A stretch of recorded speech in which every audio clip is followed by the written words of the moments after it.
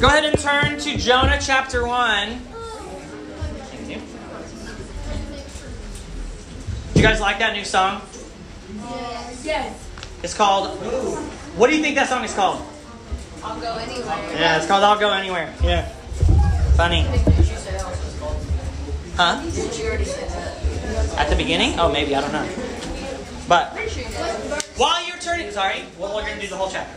So, while you're turning to Jonah chapter 1, if you need a Bible, Corbin's got them. She can give them to you. If not, we've got a nice electronic Bible right up here on the screen, which I'll take it with you. Okay. We are going to be in Jonah chapter 1. And while you're turning there, I just want to tell you a quick story. How many of you guys know what Sky Ranch is? Heck yeah, if you came to Fall Retreat, we went to Sky Ranch. It's awesome. So, there's this activity at Sky Ranch that we didn't get to do on Fall Retreat because it wasn't open. But when I worked at Sky Ranch as a counselor for them, we did this activity every week, and it's called the Power Pole. It's a giant telephone pole that's 30 feet in the air, and on the top, it's got a plank of wood that's like this big, which looks kind of not small until you get up 30 feet in the air, and then it's tiny.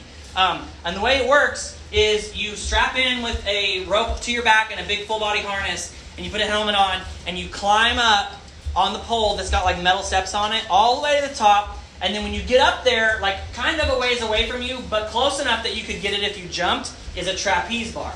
And so you get up to the top of the pole, and you have to try and jump off and grab the trapeze bar. The first time I ever did that activity, I did it with boots on, and they were dancing boots, so they had wooden soles, and it was the stupidest idea of my life. I was like sliding, it was so terrifying. Also, when you get up on top of a telephone pole 30 feet in the air, it does not hold still. It moves a little bit, and it's freaky. And so, when I worked at Sky Ranch, I had boys who were going into 6th grade in my cabin. Okay? And I had them all summer, and I got to like see that there were trends, right? Because the way that Sky Ranch works is you get there as a counselor, and then you stay there all summer, and then new kids come every week. So you have new kids the whole summer. And we did it for 11 weeks straight. And so for 11 weeks, I got to watch all these 6th grade boys who either almost or really did pee themselves because they were so scared of the Powerball. Or they were like, I got this, I'm going to do this, I'm a macho man, I'm going to show you. But they're like this on, they're like, I'm a macho man, I'm going to show you. But they had one or the other. And what was funny was I noticed the group of kids that more often actually got to the top of the pole and jumped off were the kids who were about to pee themselves from the beginning and were honest about it. All the boys who were like, oh, I got this. Or sorry, I got this. I have one hair on my chin. Oh, man. Sometimes not even. They were terrified. They'd get all strapped up. They'd get their harness on. They'd get their helmet on. They would get latched on. And then they would go climb on, which is what you have to say when you're climbing. And they would start to go and then just freeze. And I got one kid who got all the way to the top and then he froze. And he was up there for 40 minutes. So we had to call the activities manager. And you know what they do when you're up there and you won't come down? They push you tiny jump. They straight up push you off the pole. And I'm not even kidding. Because it's actually safer for you.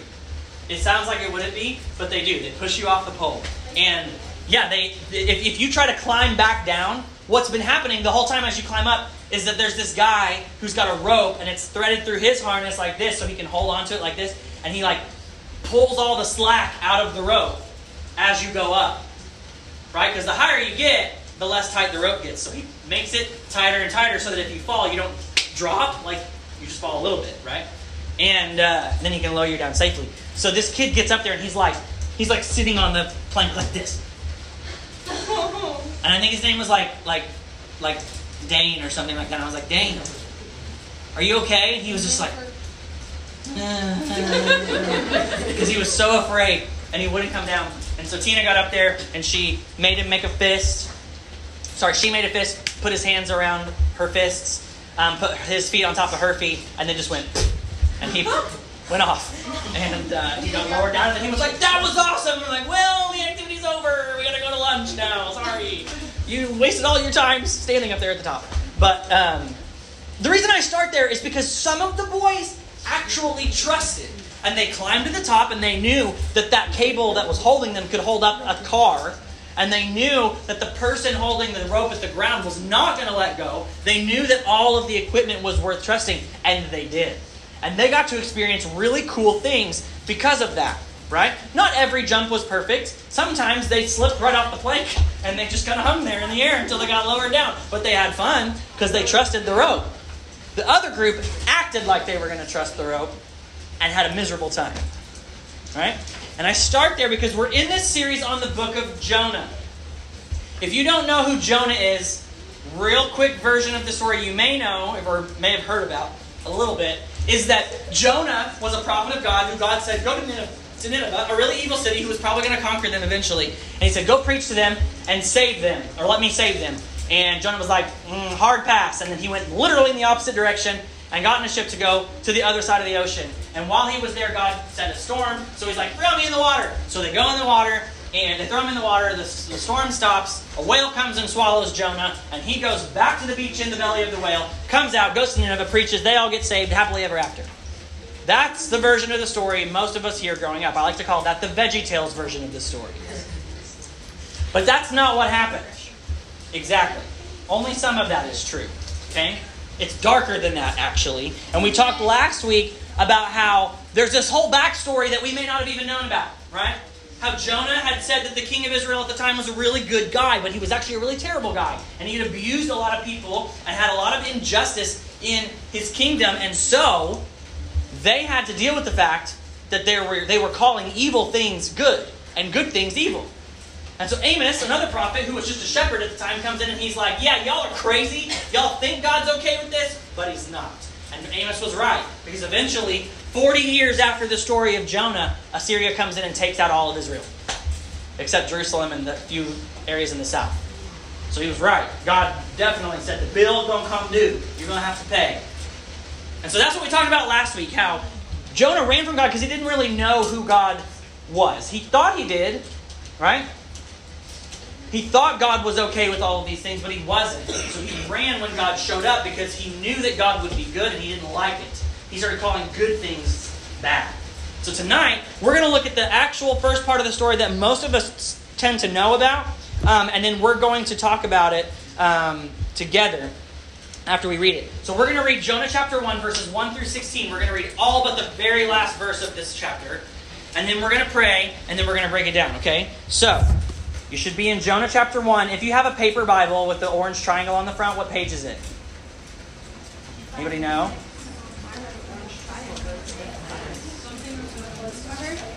Anybody got a paper Bible? 506. 506? Perfect. 506. Here we go. Page 506. If you're not there yet, it's up on the screen. Here we go. Yeah, there it is. I meant to give you that slide earlier. Okay, here we go.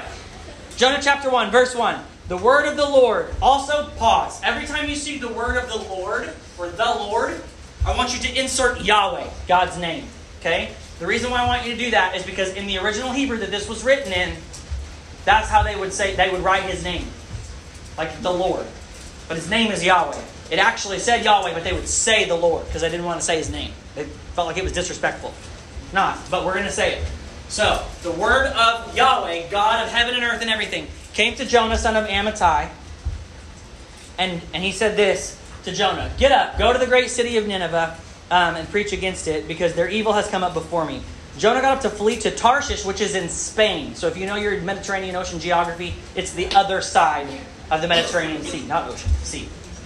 To Tarshish from the Lord's presence. He went down to Joppa and found a ship going to Tarshish. He paid the fare and went down into it to go with them to Tarshish from the Lord's presence. But the Lord threw a great wind onto the sea, and such a great storm arose on the sea that the ship threatened to break apart. The Hebrew right here, it actually means, like, the ship didn't threaten to break apart. It, like, pondered, should I break apart or not? It's like the ship is a character. Like, it's like saying, like, should I leave all of these sailors out in the ocean to die, or should I stay together? It's the ship that's doing that thinking. Isn't that funny? Anyways, the ship threatened to break apart.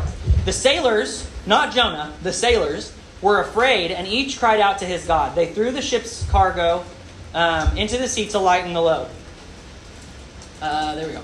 Meanwhile, Jonah had gone down to the lowest part of the vessel and had stretched out and fallen into a deep sleep. He's napping in the storm.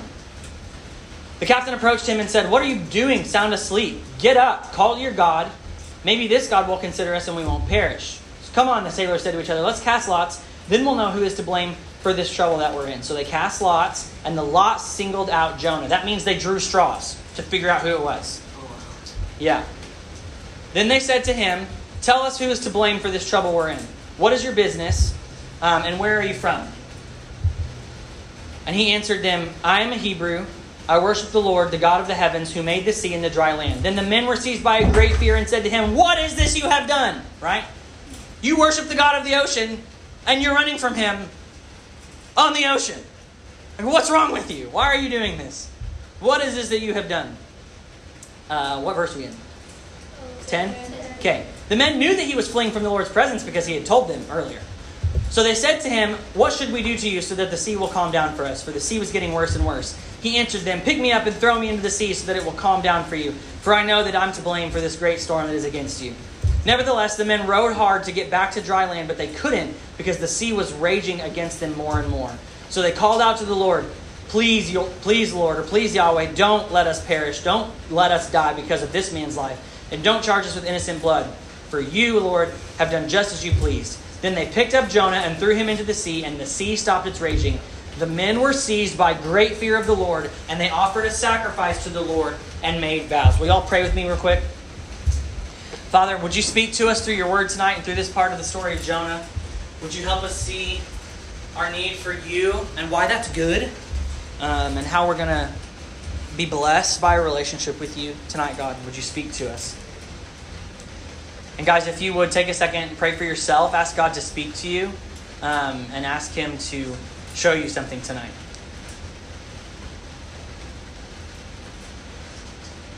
And also, if you would, pray for me as well, that God would use me and that I'd be helpful to you. Jesus, we love you. Please use this time we have together, and we pray all these things in Jesus' name. Amen. Okay, let me give you where we're headed tonight, and then we're going to go there together, okay? Here's where we're headed. This is number 1 blank on your handout. Write this down with me, okay? The only way to be Christian is to trust God. That's it. There is no other way. This is where we're headed tonight, and I will show you through the story.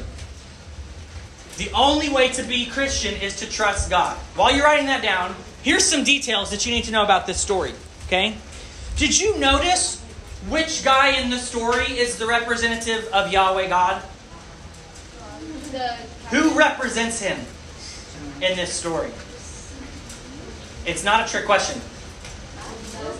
Jonah does, right? Jonah is supposed to represent God, because who did the word of the Lord come to?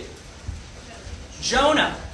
And yet, the guy who was supposed to be God's man was sleeping while others, especially people who were not followers of Yahweh. Did you notice? They all prayed to their own gods. They're polytheists. They worship multiple gods. What that means is every family in a polytheistic culture would have a god that they would pay patronage to. So, and like, you guys know some of the Greek god names? Heard some of them before? So like in Greek culture, it would be like, this family worships Zeus, and this family worships Aphrodite, and this family worships Poseidon, and this family worships Hephaestus, and all these different gods, right? Apollo, all the different ones. Athena.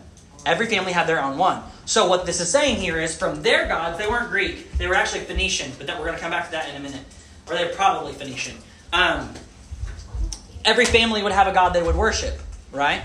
And so all these people are worshiping these gods. They're praying to these gods to get the storm to stop. And the man who was following the God of the heavens and the earth and the sea is sleeping, while these people who could know Yahweh and could have a relationship with him are suffering.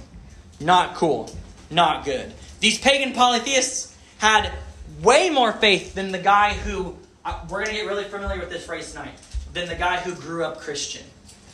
Anybody able to say, oh yeah, I grew up Christian. I grew up in a Christian home, right? I grew up as a Christian, more or less. I've been a Christian since I was born, right? Anybody? Okay. The pagan polytheists had way more faith and trust in God than the guy who grew up Christian. Here's the number one thing. This is why this is where we're going. All that was necessary for all of them in order for peace to come would be to trust God, right? If Jonah had just trusted God, the storm never would have happened. The thing is, The why behind what we do will tell us whether or not we are really trusting God. So why do you go to church? Oh, because my mom and dad make me. Cool. Then you don't come to church because you trust God. Why do you read my Bible? Because Ty makes me feel guilty when I don't. No. That means you're not trusting God and why you read your Bible. Why do you pray? Because I'm supposed to. That doesn't mean that you're trusting God with your prayer. The why behind it will show it to you. So, we say the only way to be Christian is to trust God. I didn't say it first, though. This story did. So let me show you who said it first. Look at this. There's proof all over these verses that Jonah did not trust God. And there's proof all over these verses that the sailors did trust God. So look in verse 3 with me. Okay? Verse 3. Jonah flees from God's presence. He gets up to flee to Tarshish from the presence of the Lord. To go with them to Tarshish from the Lord's presence. Are you going to be running away from somebody you trust? No, not at all. How about this in verse 5? People are suffering, and what's Jonah doing? Jonah had gone out of the lowest part of the vessel and was in a deep sleep. He doesn't care. They're bailing stuff out. The cargo that they were carrying, that is probably the whole reason why they were in the ship in the first place, right? They're moving this cargo from one place to the other. They toss it. They're done. They're over it. Right? They're suffering from this storm, and Jonah's sleeping. He doesn't trust God. He thinks he's fine. Everything's okay. Not a problem. Look at this. In verse 9, he just regurgitates empty words. I want you to just look at how crazy this is with me. He answered them, I am a Hebrew. That means I'm Jewish. I'm part of God's chosen family. I'm part of the people that God said he loves the most, which is not actually true. But that's how they felt about it sometimes. I worship the Lord. Does he really? Doesn't look like it. The God of the heavens who made the sea and the dry land. There's only one thing that's actually true here, right? Because he says, I'm a Hebrew. That's true. Why is he saying I'm a Hebrew? Because he's proud of himself, right? And we'll know that next week when we look at how he prays when he's in the belly of the fish. I'm a Hebrew. I worship the Lord. You do not worship the Lord. Jonah, no you don't. You don't trust him. You're running away from him. The only really true thing is that God is the God of the heavens who made the sea and the dry land. That is true. But he just regurgitates it to them, right? I know all the right religious answers. I will tell you everything you want me to hear to prove to you that I really am part of God's family. I know all the answers. Well, God never asked him to know all the answers. God asked him to go to Nineveh and trust him. Look at verse 10. He disrespects God's power and will. Because the way that this is worded in the original Hebrew, when they say, what have you done? The men knew that he was fleeing from the Lord's presence because he had told them. It doesn't mean that he told them right then. It means back on the dock, before they ever left, he just kind of casually was like, oh yeah, I'm fleeing from Yahweh. I'm running away from Yahweh. And they were like, okay, because they didn't know who he was, right? They didn't know who Yahweh was. They didn't worship him, so they're like, whatever. Think about that. If you are running from the God of the heavens and the earth, and your attitude about that is just, oh yeah, I'm running from God, like he's going to do anything. Do you really trust that God? No, absolutely not. And then look at this. In verse 12, this might be the biggest sign of them all. They asked him, what should we do to make this storm calm down? And he says, pick me up and throw me into the sea so that it will calm down for you. For I know that I'm to blame for this great storm that is against you. A lot of people think that this might be the moment where Jonah figures it out and he's like, oh, I did something wrong. Just kill me. It'll stop at that point and then it'll be over and God will figure something else out. It's way more likely that Jonah's like, if I kill myself, I don't have to go to Nineveh. Because think about it. Think about how far, it's easy for us to just be like, what? But he's actually so far and deep into his disobedience that it kind of makes sense, right? You know people who have gone down a path that they've gone so far into making terrible mistakes and awful mistakes that suddenly just ending everything seems to make sense to them? Yeah, it makes sense to Jonah too. In his mind anyway, it's not the right thing to do by any means. It's so far from what God would want for Jonah. But Jonah's ready to be like, yeah, I'm done. I can't do this. I don't have to go to Nineveh if I do this. I'll just escape everything and all of the bad things will go away. So he sacrifices himself more or less, but in a selfish way. But then the sailors, they do trust God. Look at this. In verse 6, I want you to hold your Bible open if you've got it with you. Look at it this way so you can see this list.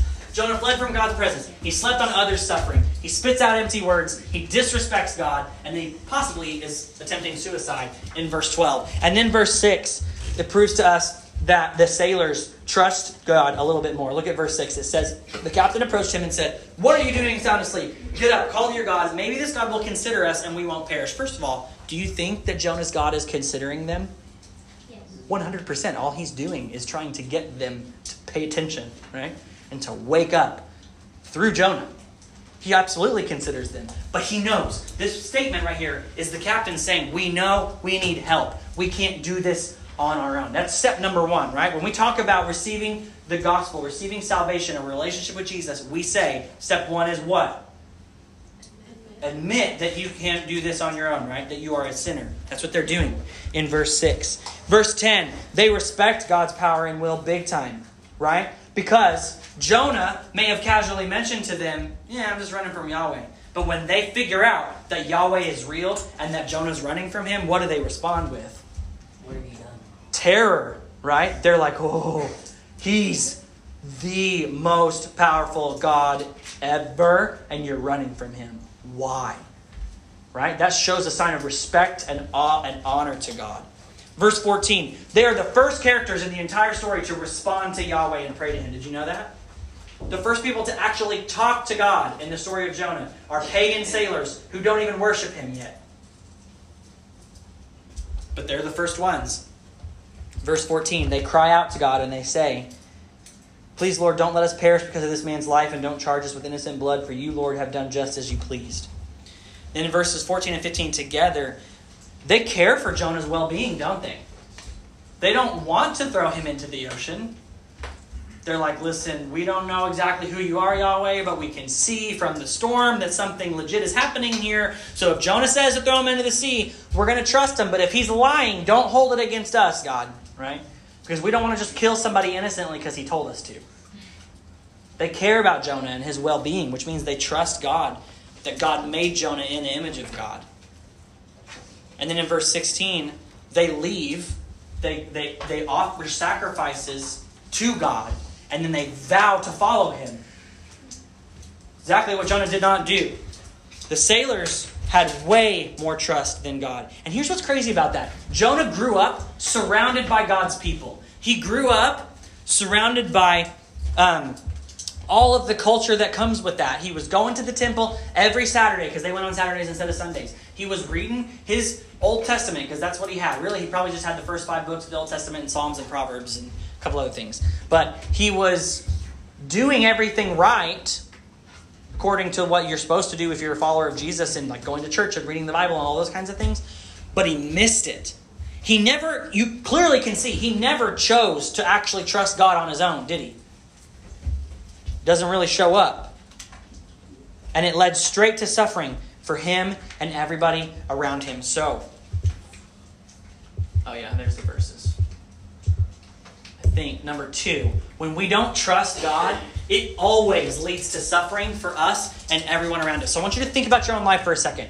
What has God told you to do that you didn't do and it hurt somebody? Can you think of a time like that? What has God told you not to do and you did it and it hurt somebody? Or it hurt you? This happens every day. The Bible calls it sin. It's not trusting God. Jonah's doing it all over his story here. When we don't trust God, it leads to suffering for us and for everyone around us. So why does it matter?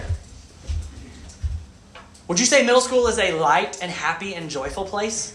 No. If I was funny. Would you say that middle school feels like you're in the middle of a boat that's pondering whether or not it should break up in the middle of a storm? Mine did. Probably.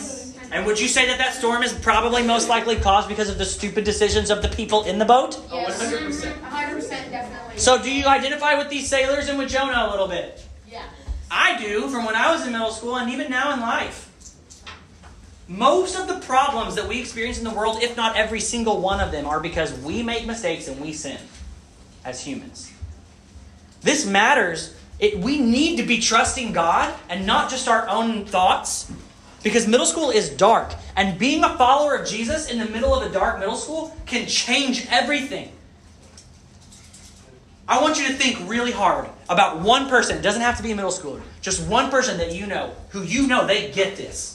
They follow Jesus with everything that they have, and you love to be around them. Do you know somebody that's like that? They may say some things that you don't like now and then, that don't feel great, but you would do anything for them because you know they would do anything for you, right? That's who you can be in your school. And 8th graders, it doesn't get any easier. When you get to high school, it's all the problems that you have in middle school minus some of the regulation. Some of the rules scale back. You get a little bit more freedom. You're not confined to a building where you have to be stuck with people. You actually have the freedom to go drive your car, go do something else if you want, if your parents will let you. You get a little bit more freedom. And then you get to college and you get all the freedom. And that's why colleges are known as such crazy party, awful places, because it's a bunch of middle schoolers who never learned, who get to college and are given all the freedom in the world. You ever spent a weekend at home without your parents? Oh, yeah. I love it. How many of you can genuinely say that after that weekend, the house is in a better condition? You feel better? You ate better? You had such great responsibility than when your parents were around? No. Who says, yep, that's true? I want you to look. There are 48 people in this room, and look how many people raised their hand. One. It's half. 3-ish, maybe 4. Right? Here's what that tells us. Here's what that tells me. Okay? Freedom is not necessarily what you need. Freedom to do what you want is not what you need. You need the ability to make the right choices while you have the freedom to do what you need. That's what you really need. And if you're a follower of Jesus, you can have that. You can have that ability to make the right choices and to show others around you what that looks like. Most of all, middle school is dark because sin is leading people straight to a word that a lot of people don't like to use.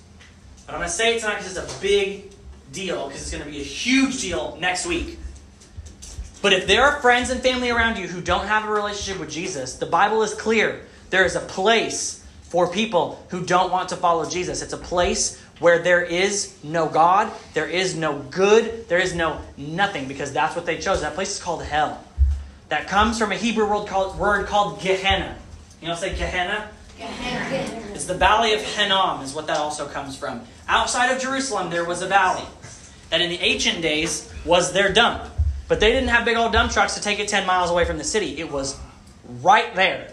And Jesus would stand in front of the valley of Hinnom and he would tell people, this is the closest example I've got to what hell is like. It was dirty. People in the olden days in Jerusalem would sacrifice their children there. Yeah.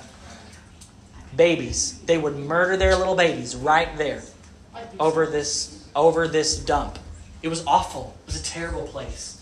Scary place. And that's where we're all going if we don't want Jesus, because the choices are clear. You want God, you get God, and you get everything that comes with Him, which is all the good things that the world knows.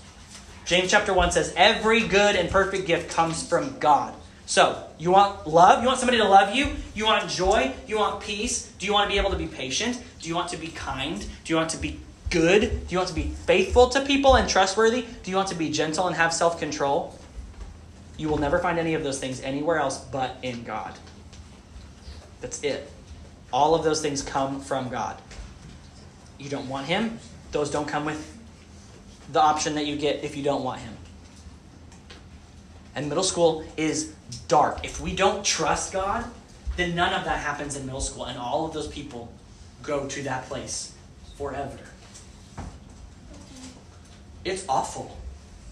But that's why we talk about this. Why we have these stories. Here's the deal. You and your friend's sin is leading you guys straight there if you don't have a relationship with Jesus. But followers of Jesus can change that. They can turn it completely around. Did you know that the reason Roman Catholics are a thing is because followers of Jesus way long time ago followed Jesus so faithfully and trusted Him in the Roman Empire when the Roman Empire was very angry toward Christians and would hang them on poles after they soaked them in oil and used them as street lamps and light them on fire. The Roman Empire went from doing that to Christians to making everybody be Christian. Because followers of Jesus got into Caesar's house. The good news of Jesus got all the way to the emperor's house. And it changed things. Now, what they did with that freedom once they got it is a different story. It's a whole other thing. But that's how it started. you can change things. If you don't think that's true, later on, Jonah's going to go to Nineveh and he's going to use 5 words in Hebrew. And within one day, the whole city starts following God. He's in a foreign land, probably doesn't know their language, uses 5 words. That's it, 5 words. He just says, in Hebrew, he said, within 40 days, Nineveh will be destroyed. Or overturned is the word that he uses. And within one day, Nineveh is overturned for God. And it reaches the king's house. So if Jonah could do it when he didn't even want to do it, you can too. And he actually didn't like it. Listen, if you think that you're a Christian just because your parents are or because you were born one, you need to check yourself. Are you acting just like everybody else around you in the darkness of your school? Or are you seriously trusting God in every decision that you make? The reality is middle school is dark, but it can be light if we are trusting God. We're going to look at some verses in a minute that make more sense out of it, but here's the deal. People don't become Christians just because their parents are. Jonah's parents were followers of Yahweh. Jonah's entire country was a follower of Yahweh, and look how he treated the people around him who needed help. Look where they were headed. Just because your mom and dad are Christian doesn't mean that you are. You have to make that choice for yourself. You should never in your life think that it's okay to say, oh, I've been a Christian since I was born. Oh, I grew up a Christian. You can't grow up a Christian. Little infant babies who only do 3 things. Eat, sleep, and poop. That's it. Yeah, crying happens all in there. For all of those reasons. They can't figure that out. There comes a time when they can. It's different for everybody. But you can't just become a Christian because your parents are. It's not a thing. It doesn't happen. The sailors should have never had to ask Jonah where he was from. Did you notice they asked him where he was from? Do you know why they had to do that? Because he acted just like everybody else around them. He looked just like all the people around him. The sailors were probably from this area, Phoenicia. Because if they were in Judah or Israel, chances are they probably weren't polytheistic at the time. So if they were polytheistic, they left from Joppa. There's a good chance they were from up here in Phoenicia, and they definitely worshipped multiple gods in Phoenicia. So do you see how close this is? This is the capital of Israel at the time, Samaria. Not very far. This right here is about as 12 miles, 15, maybe 20. Like less than from here to Fort Worth is that distance right there. They would have known who Israel was, right? And if Jonah wasn't living in a way that they could just tell that he was a follower of Yahweh, that means he was acting like all the other people of the world, right? They should have never had to ask him. But he and his people wanted to be just like everybody else. So what was happening in Israel, and more importantly, what was happening in the hearts of the people of Israel, was what was happening in all the countries around them. Hurt, pain, death, suffering, all the crazy things. I want you guys to turn with me for a second to Matthew chapter 23, verse 25. Matthew chapter 23. And here's why we're turning there. When you spend your whole life trying to prove to everybody that you're doing things good and you're doing things well by going to church or by not cussing or by doing anything, make yourself a list of things that you can do to prove to people and to prove to God that you're a Christian. If that's how you're spending your life, Jesus has some words to say to you. He's talking to a group of people who, they were like this. They were followers of God who took the rules way too far and thought that following the rules and just being born as a Jewish person was what they needed to be in God's family. And this is what Jesus says to them in verse 25 of Matthew chapter 23. He says, "Woe to you, scribes and Pharisees, you hypocrites! You clean the outside of the cup and the dish, but inside they are full of greed and self-indulgence." I want you guys to pass these around and look inside. These are mugs of mine that I've kept in my office for 2 weeks after I drank coffee in them and didn't clean them out. Just pass them around and look for a second. Okay? They're pretty spotless on the outside, right? They are dirty on the inside. And sometimes I've looked in there before and seen mold sitting on top of the coffee. It's great. Now let me just ask you something really quick. Let's say I filled that mug up with new coffee. I didn't clean it up. I just filled it up with new coffee.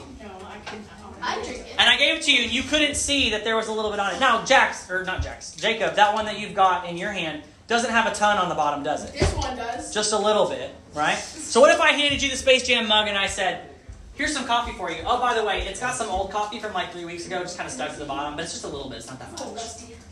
I still drink it. You would still drink it? Yes, it's coffee. No, it's still. It's still No, thanks. No. The reality is, it would be bad for your body. Yeah. It would. Good immune system. And here's the point. Here's the point. Okay? What Jesus is saying is, saying I'm a Christian because I was born one. I'm a Christian because I go to church. I'm a Christian because I pray. I'm a Christian because I sing worship songs sometimes. I'm a Christian because I read my Bible. I'm a Christian because I don't do nothing wrong. Is like cleaning up the outside of a cup but leaving the inside nasty. The whole point of a cup is for it to be filled up, right? So if you're not cleaning the inside, you're neglecting the whole purpose of what it was made for.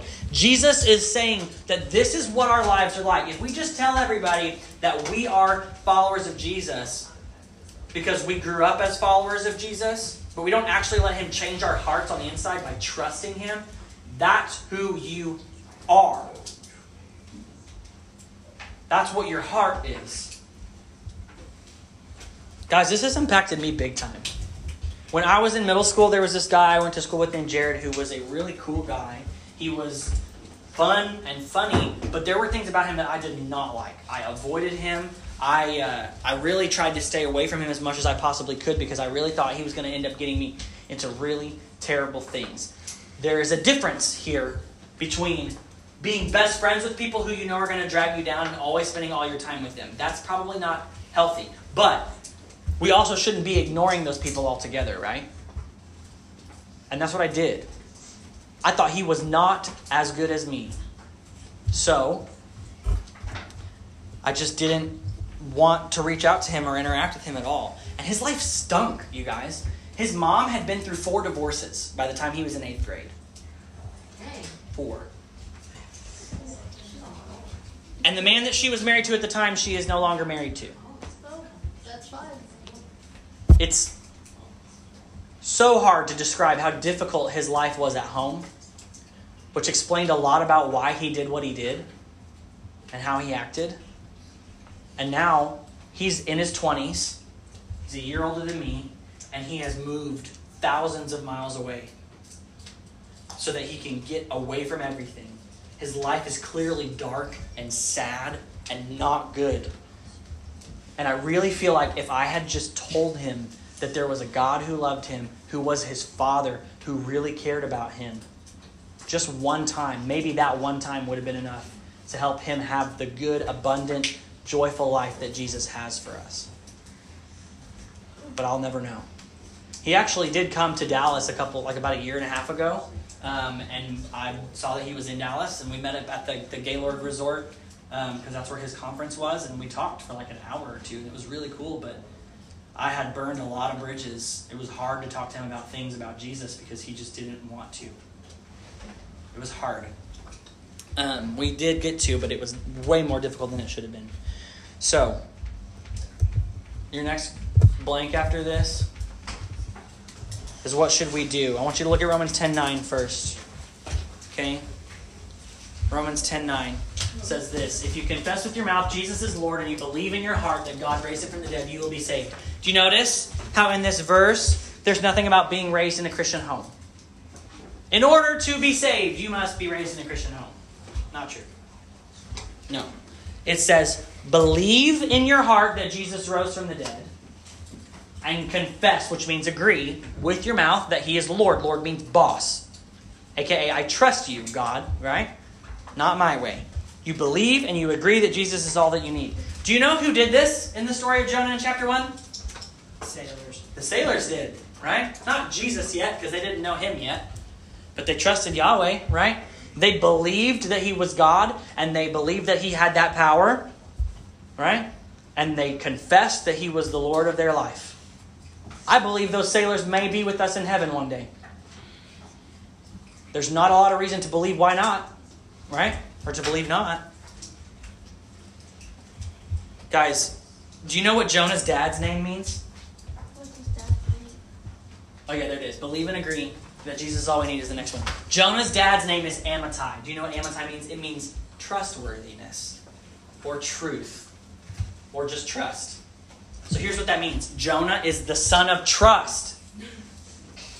Wait, I love that. That was great. He literally was the son of trust. His dad's name meant trust, and he still missed it. And we're going to see here in a minute, or next week, he's going to be in the belly of a whale, and he's still not going to get it. It's so simple. Jonah didn't trust God. That is what made the difference. Not that he was born as the son of trustworthiness, but that he didn't trust God. That's what made the difference. And here's why. Why do you need to believe and agree that Jesus is all that you need? Because if you haven't done this yet, you are headed straight for that place called hell, where God is not there. And your friends and family, if they've never done this, they're headed there too. And all along the way, we're going to hurt each other and destroy the good community that God wants us to build together. People are dying. And those of us who grew up Christian are sleeping while they're up above us suffering. So we need to choose. Are we going to trust God when He says not to look at those things on our phone? Are we going to trust God when He says to pray for the people who make fun of us? It's really hard to be mad at the person that you're praying for. Really hard. Because you remember, they're not the enemy. The sin in them is. And Jesus already defeated that sin. Are we going to trust that that's true? Are we going to trust that we don't need to get back at that person for making fun of us or for hurting us? Are we going to trust that that person we're picking on and making fun of and getting a laugh out of was made in the image of God and is worthy and deserving of honor and respect? Or are we going to think that they're just trash and we can use them for whatever we want? We have to choose to trust Him in every moment. So will you bow your heads and close your eyes with me?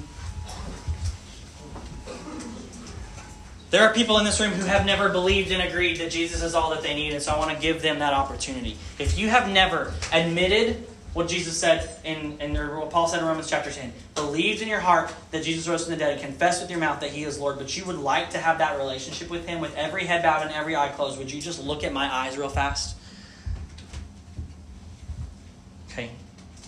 If that's you, come talk to me after the service. Don't leave this place without starting that relationship with Him. Let's talk about it. I'll spend all night at Grand Adventure talking with you about it. If you have a relationship with Jesus, look at me. What do you need to do to trust Him? What is it that He has said that you know you haven't trusted Him in? Maybe you don't know what it is, so your thing would be to ask Him to show it to you. Ask Him to reveal it to you, so you know where you can start trusting Him. Maybe it's just reading His Word every day. There is a stack of packets out there. There's a 21-day reading plan in the Gospel of John, and there's now a 7-day reading plan in the book of Jonah. Take the Jonah one and just read this story for 1 week and see if it doesn't change your life even a little bit. I'm going to pray for us, and then we're going to go to Grand Adventure, okay? Father, we are grateful that You sent Jesus to die for us. That You rose Him from the dead 3 days later, and that we can have that relationship with You, God. I pray for those in this room who don't, God, that You would help them to reach out and say something and ask questions so that they can receive that gift and start that relationship with You. And for those of us that do have one, God, I pray that You would help us see our need for You, and it's just the reality that it's a good thing to be needy. I pray that You would help us trust You in those moments. We love You, Jesus. We pray all these things in Your name. Amen.